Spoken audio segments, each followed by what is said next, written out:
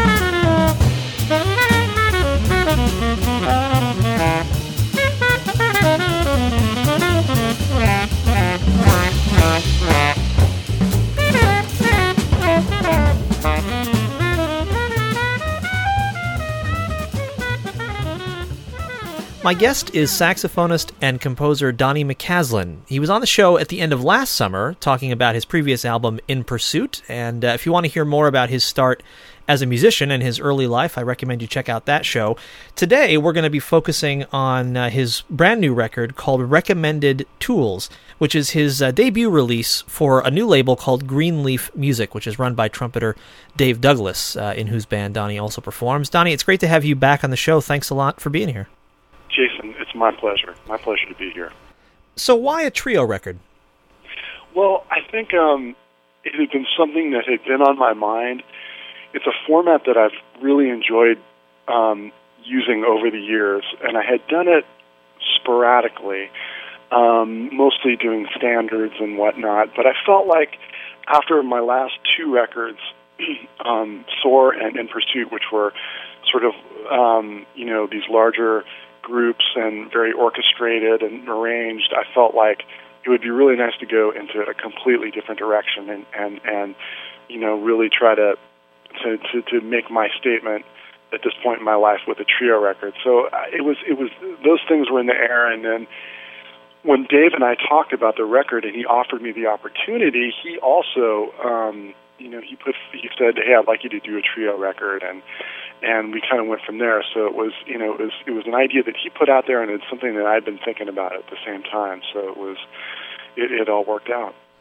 What is it about the trio? I mean, so many saxophonists have gone to the trio, and I wonder what is it that attracted you, and what is it that you were trying to achieve in that particular setting?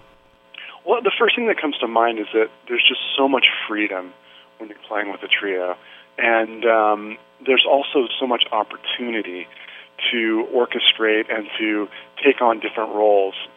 As you know, it's not that I just have to play the melody and solo, but I can try to comp for the other guys, and there's just so much freedom to experiment with different roles in the group and stuff. So I really enjoy that, and I really enjoy having the harmonic freedom to roam as I want to, and also it's just this direct line of interaction between myself and the bass player and the drummer. So I think I was trying to put together a recording. Most of the music that I wrote specifically for the record and specifically for the guys who are on this record. And I think I wanted it to just be like an honest sort of offering of where I'm at as a musician, and I really wanted it to be I really wanted to just let things happen and to play with sort of unbridled enthusiasm or joy or whatever, and not feel like, I'm trying to make this song a certain length for airplay or whatever. I just wanted to just to play sort of as deeply as I could, because there's such a tradition with those trio records, the Sonny Rollins trio records, Joe Henderson, Bill Evans. There's so many great trio records, and a lot of those have had a big influence on my musical upbringing, my musical education. So I wanted to reflect that in this record, my love and respect for those records that I studied and still listen to, and to sort of do my thing within that context. You talked about the freedom of the trio setting. What did that bring out in you as a player, either as a writer or as a soloist? Well, I think it challenged me to think about different ways I could comp for the other guys as they were playing. I mean, there's a couple tunes where there's a drum solo happening, and Hans and myself will have an ostinato that we're playing together. That's maybe we have a harmonized line or whatever. But I just wanted to. It challenged me to try to think of the perspective of the whole record, and how can I make this record interesting, given that there's only 3 instruments. I mean, still wanting to think like an orchestrator and not just have it be head, solo, head, but, have a lot of interesting things in there sonically and arrangement-wise and comping-wise. So I think that was the biggest challenge for me. Were you surprised by any of the results? I guess I would say I was pleasantly surprised with how good it felt when we were recording. And it seemed like we had a lot of really good material to choose from, and we recorded for 2 days, and we could have probably done the record in 1 day, but I wanted to have a second day just if there was anything I wanted to revisit, and I was glad that we did that, because there was a couple tunes like Late Night Gospel, for example, where I did a couple takes the first day, and they were good, they were solid takes, but we had done them at the end of the day, and we'd already been playing for 5-6 hours, and I just felt, when I was listening to it back, that there was just a little thing missing for me, and then having the chance to do it the second day, and we sort of captured the feel right away. That was really gratifying.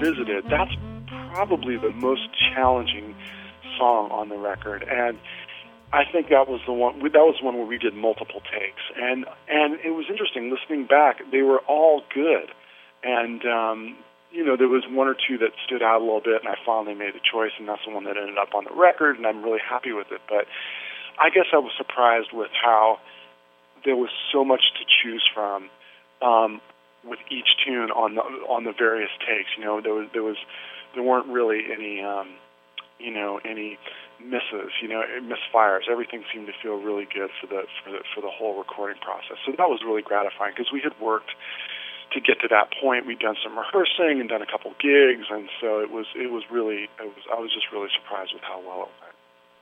Your bandmates on this record are bassist Hans Glavishnig and drummer Jonathan Blake. How did that particular trio get together? How did you choose those guys? Well, it was a process. I've known both Hans and Jonathan for a long time. Jonathan I met, actually, ironically, one of the first concerts I ever saw was McCoy Tyner's group at the Columbia Jazz Center in Santa Cruz, 30 years ago or something. And it was the version of the band, of McCoy's band at that time, that had Gary Bartz and John Blake on violin. And John Blake is Jonathan's father. So years later, I met Jonathan in the Mingus big band. And he started playing with that group when he was really young, like 18 or 19 or something. So we, played a little bit then, got to be friends. We subsequently did tours with various groups over the years, and I just always loved the way he played and felt like he had a great time feel, and he's really, able to play different genres of music really organically and creatively with a lot of energy, and he's a very interactive player, and that's what I felt like I wanted with the trio were guys who I could really interact with and try to find those moments of magic and improvising with a group that there's, for me, that's something that I just strive for is being on stage or in the recording studio with guys and feeling like there's we're lobbing ideas around and I'm maybe playing something that's a reaction to what Jonathan plays, what Hans plays, and there's this sense of communication, and for me that's a real beautiful part of playing and being a musician, and so I wanted to have guys who I could have that kind of rapport with, and I felt like Jonathan really fit into that mold, and Hans does too. Hans I met, maybe 17, 18 years ago. He went to Berkeley after I did. I think we might have initially met in Boston, but we played many gigs in New York over the years together, and he's done a lot of gigs with different groups of mine. So I've known him for a long time. He has a long history of playing my music, and he's a really, he's a really consummate musician, a distinguished composer in his own right. So I felt like he was the kind of guy who could also deal with the different stylistic influences that come into play with the music that I write, and he could deal with those influences, but also really be in the moment and really be able to be interactive. So, and Jonathan and Hans really played well together, and that was the key for me. Of course, was feeling like the bass player and drummer are going to hook up and provide a strong bed of groove for me to play in with them. So. It seems like a record like this requires a lot of trust between the musicians. Is that accurate? That's absolutely accurate. And maybe I was alluding to that, I think, when what I was just talking about the communication and the magic being created in those moments. And a big part of that, trust facilitates that, I think. And me feeling like I can relax and listen to what the guys are doing and just, respond, react, go back and forth, and that definitely takes a good amount of trust.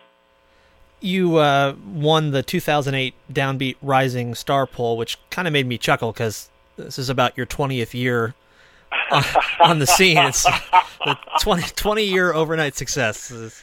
But do you feel like people are? It seems to me like people have always known who you were, but I guess I'm in a rarefied world. Do you feel like a wider audience is coming to appreciate your music and get turned on to you from the exposure you've had in bands like Dave Douglas's and other organizations? Yeah, I think so. I've noticed in the last maybe 3 years or so, 4 years, that it feels like I've gotten, more recognition.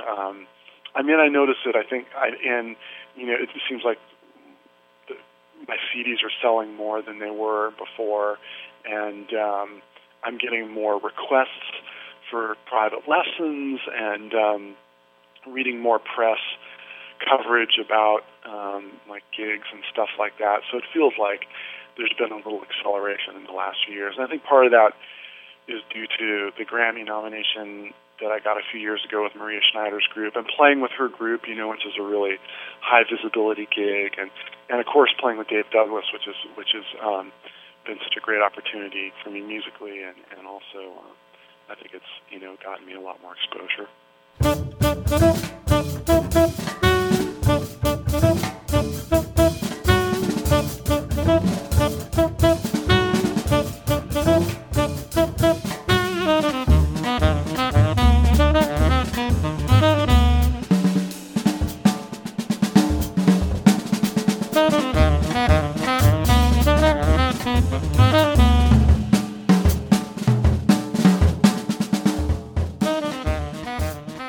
Can you talk a little bit about what Dave's band is like? What is he like as a band leader? Yeah, it's really interesting. The group has a really large songbook. I think when I joined, they had been in existence for maybe 5 years, 6 years, and Chris Potter had been in the group, and I think at that point maybe there was 40 tunes in the book, and since Dave's a very prolific composer, and so in the meantime, maybe there's 20, 30 more tunes since I've been in the group. So Dave he doesn't like to repeat himself in terms of set lists and stuff. So in other words, he likes to draw from the book of the group. He likes to draw from the full book of the group. So it's been great, to learn his music and to feel like I get inside his compositional process and learn from that. That's been really great. And then to have to be able to play all these different tunes on any given night. I really enjoy that. So he's really, as a band leader, I would say he's constantly trying to shuffle the set list. He also doesn't. He likes to make the band feel uncomfortable sometimes in terms of playing a tune that we're not comfortable with and just pulling it out and seeing what we'll do with it. So I think that's something he enjoys. And then he's a very, as I mentioned before, he's a very prolific composer. So, he's often bringing in new material, and so it's a challenge to keep learning, to keep adding to the book and stuff. And then it's also, Dave also really likes to take different fragments of each tune and use different things as background figures and whatnot. So it's he's really serious about the music he writes, and so I think it creates an environment where we're all really trying to get into his tunes and extract the most important aspects of those tunes, so we can play with those while we play those tunes in performance. It's interesting that you mentioned the Dave wanting to sometimes make the band uncomfortable. Just this weekend, I was talking to a friend of mine about performances where things go, horribly wrong, but sometimes they're the best performances, that the band starts in two different tempos or whatever, and everybody has to kind of fight back to a center. What is it about that being kind of off kilter or slightly off balance that sometimes brings out surprising things, do you think? Yeah, well, I think it's that sometimes if you fall into a comfort zone with certain tunes where you have things that you've played before that you're used to playing over a certain chord or over a certain progression or over a certain feel, and it's stuff that you can feel that you might be able to feel like you can just rely on or whatever, and then all of a sudden playing a tune that you don't remember or it's brand new and you don't really think you have a grasp of it, it can really pull you back into being right in the moment. And sometimes, when you're forced to play stuff that you're not as comfortable with, you can actually play something that you hadn't thought of before, or I mean, and that, of course, can happen when you're playing a song that you've played a million times.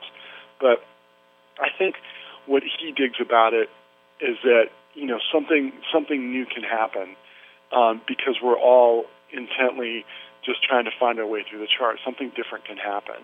And I guess also there's the thing of not, even though you're concentrating so much, you're also maybe not overthinking, and you're just reacting because you don't know the song that well, and you're just following along and trying to, get inside it quickly. But sometimes in those moments, it's just something, you're just sort of playing, and you don't have time to think too much. You don't have time to think like, oh, did I file my taxes this week? Or, what am I going to eat after the gig? Or, none of that comes into play because you're just completely reacting to what's in front of you. So I think that can be an interesting aspect. And what was the experience like with Dave Douglas as the head honcho of a record label? Oh, it was good. He was real supportive. He, as I mentioned at the beginning, he came to me with not only the offer for the record, but an idea of what to do concept-wise, and then we also talked about touring and whatnot. And then all of our subsequent conversations, he was positive, upbeat, supportive, excited, and as things got more specific in terms of tunes and whatnot, he was very, he was very supportive. It was great. He was unable to come to the actual recording session because I think he was in Europe, but I felt like he pretty much gave me a green light to do whatever I wanted. I felt like he trusted me to do my thing, and it was real positive. This album was produced by another very talented saxophone player named David Binney, who's also been on the show. And what was David's role in the recording process? Well, David's role was actually started before we recorded. He's produced a few of my records, and we've been friends for a long time. We have a really good relationship, and so the process for us is usually that we'll get together at some point, and I'll play him all the material I'm considering, and we'll talk about it. We'll talk about form, we'll talk about arrangement, orchestration, and whatnot. So, we have kind of a meeting before, and then he also came by one of the live gigs that we did and listened, gave some feedback, and then in the studio, he was there listening and offering feedback after every take, and he always had, he always has great things to say, and it's just wonderful to have somebody who I trust like that listening. So if there's a situation where I'm not sure, well, what do you think about this take? He'll always tell me exactly what he's thinking, and he'll be totally honest about it, and it's great.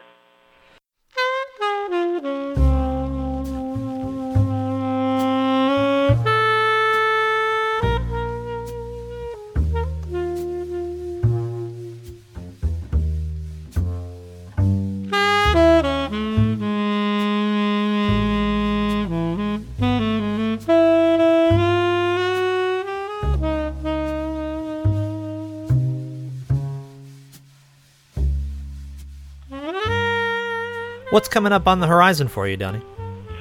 Well, there's I'm going to California in early September to do a CD release tour for this record, and we're going to play in Northern California for about a week, and then I'm going to play at the Monterey Jazz Festival with Maria Schneider on September 20th, which will be fun because I grew up in Santa Cruz, which is just about 45 minutes north of Monterey, and I grew up going to the festival and playing in the high school all-star band there, so it's always a treat for me to go to that festival.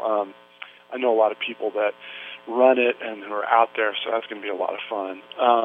Then in October, early October, I'm going to do a Midwest tour with the trio, also a CD release tour. We're going to play in Ann Arbor and in Chicago and in Kalamazoo and in Wisconsin, so that'll be nice.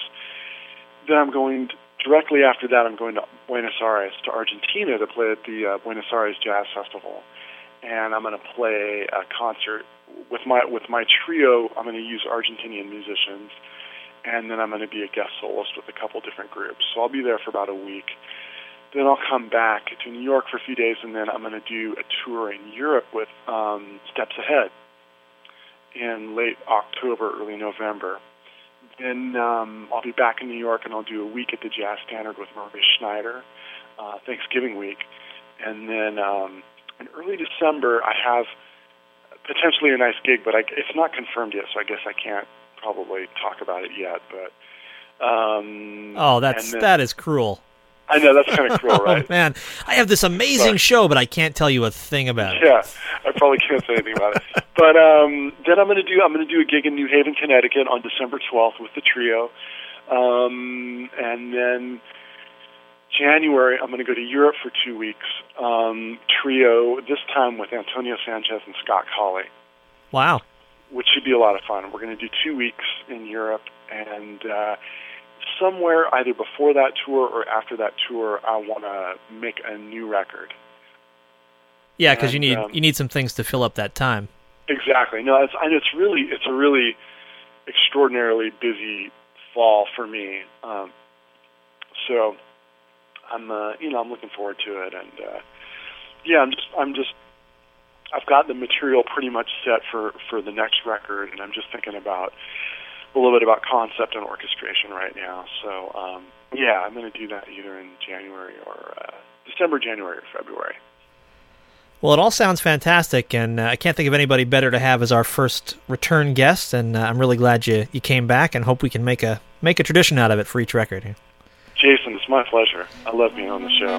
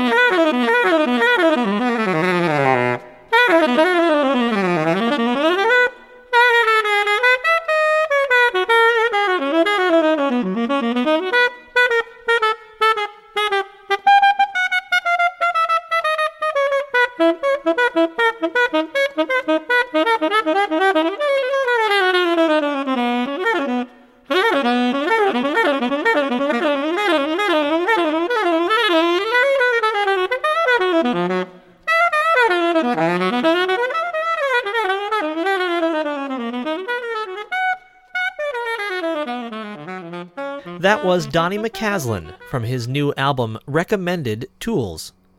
You've been listening to The Jazz Session, the weekly jazz interview show. I'm Jason Crane. The Jazz Session is available for free in iTunes. If you subscribe, you'll always have the latest episode whenever you want it. Remember, you don't need an iPod to listen to the show, just a computer with some speakers.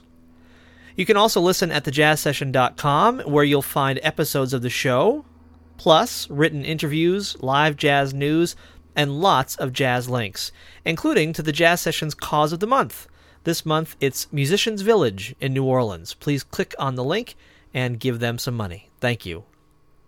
For more interviews and reviews, you can visit allaboutjazz.com, the world's largest jazz website. You'll find my writing there and that of many other jazz experts and fans. You can contact the show anytime via email at jason@thejazzsession.com or Skype me. My Skype username is thejazzsession. Pretty easy to remember. You'll also find a mailing list to sign up on at thejazzsession.com. When you join, you'll get periodic updates about the guests who are coming up on the show, plus some other news from my little world and occasionally giveaways and all kinds of cool stuff. The theme music for this show is by the Respect Sextet, online at respectsextet.com. Thanks also to Dave Rabel, who designed the Jazz Sessions logo. Thank you so much for being here and listening to the show. I'm really happy you came by, and I hope that you will support live jazz whenever and wherever you can. And then come on back next time, won't you, for another conversation about jazz, right here on the Jazz Session.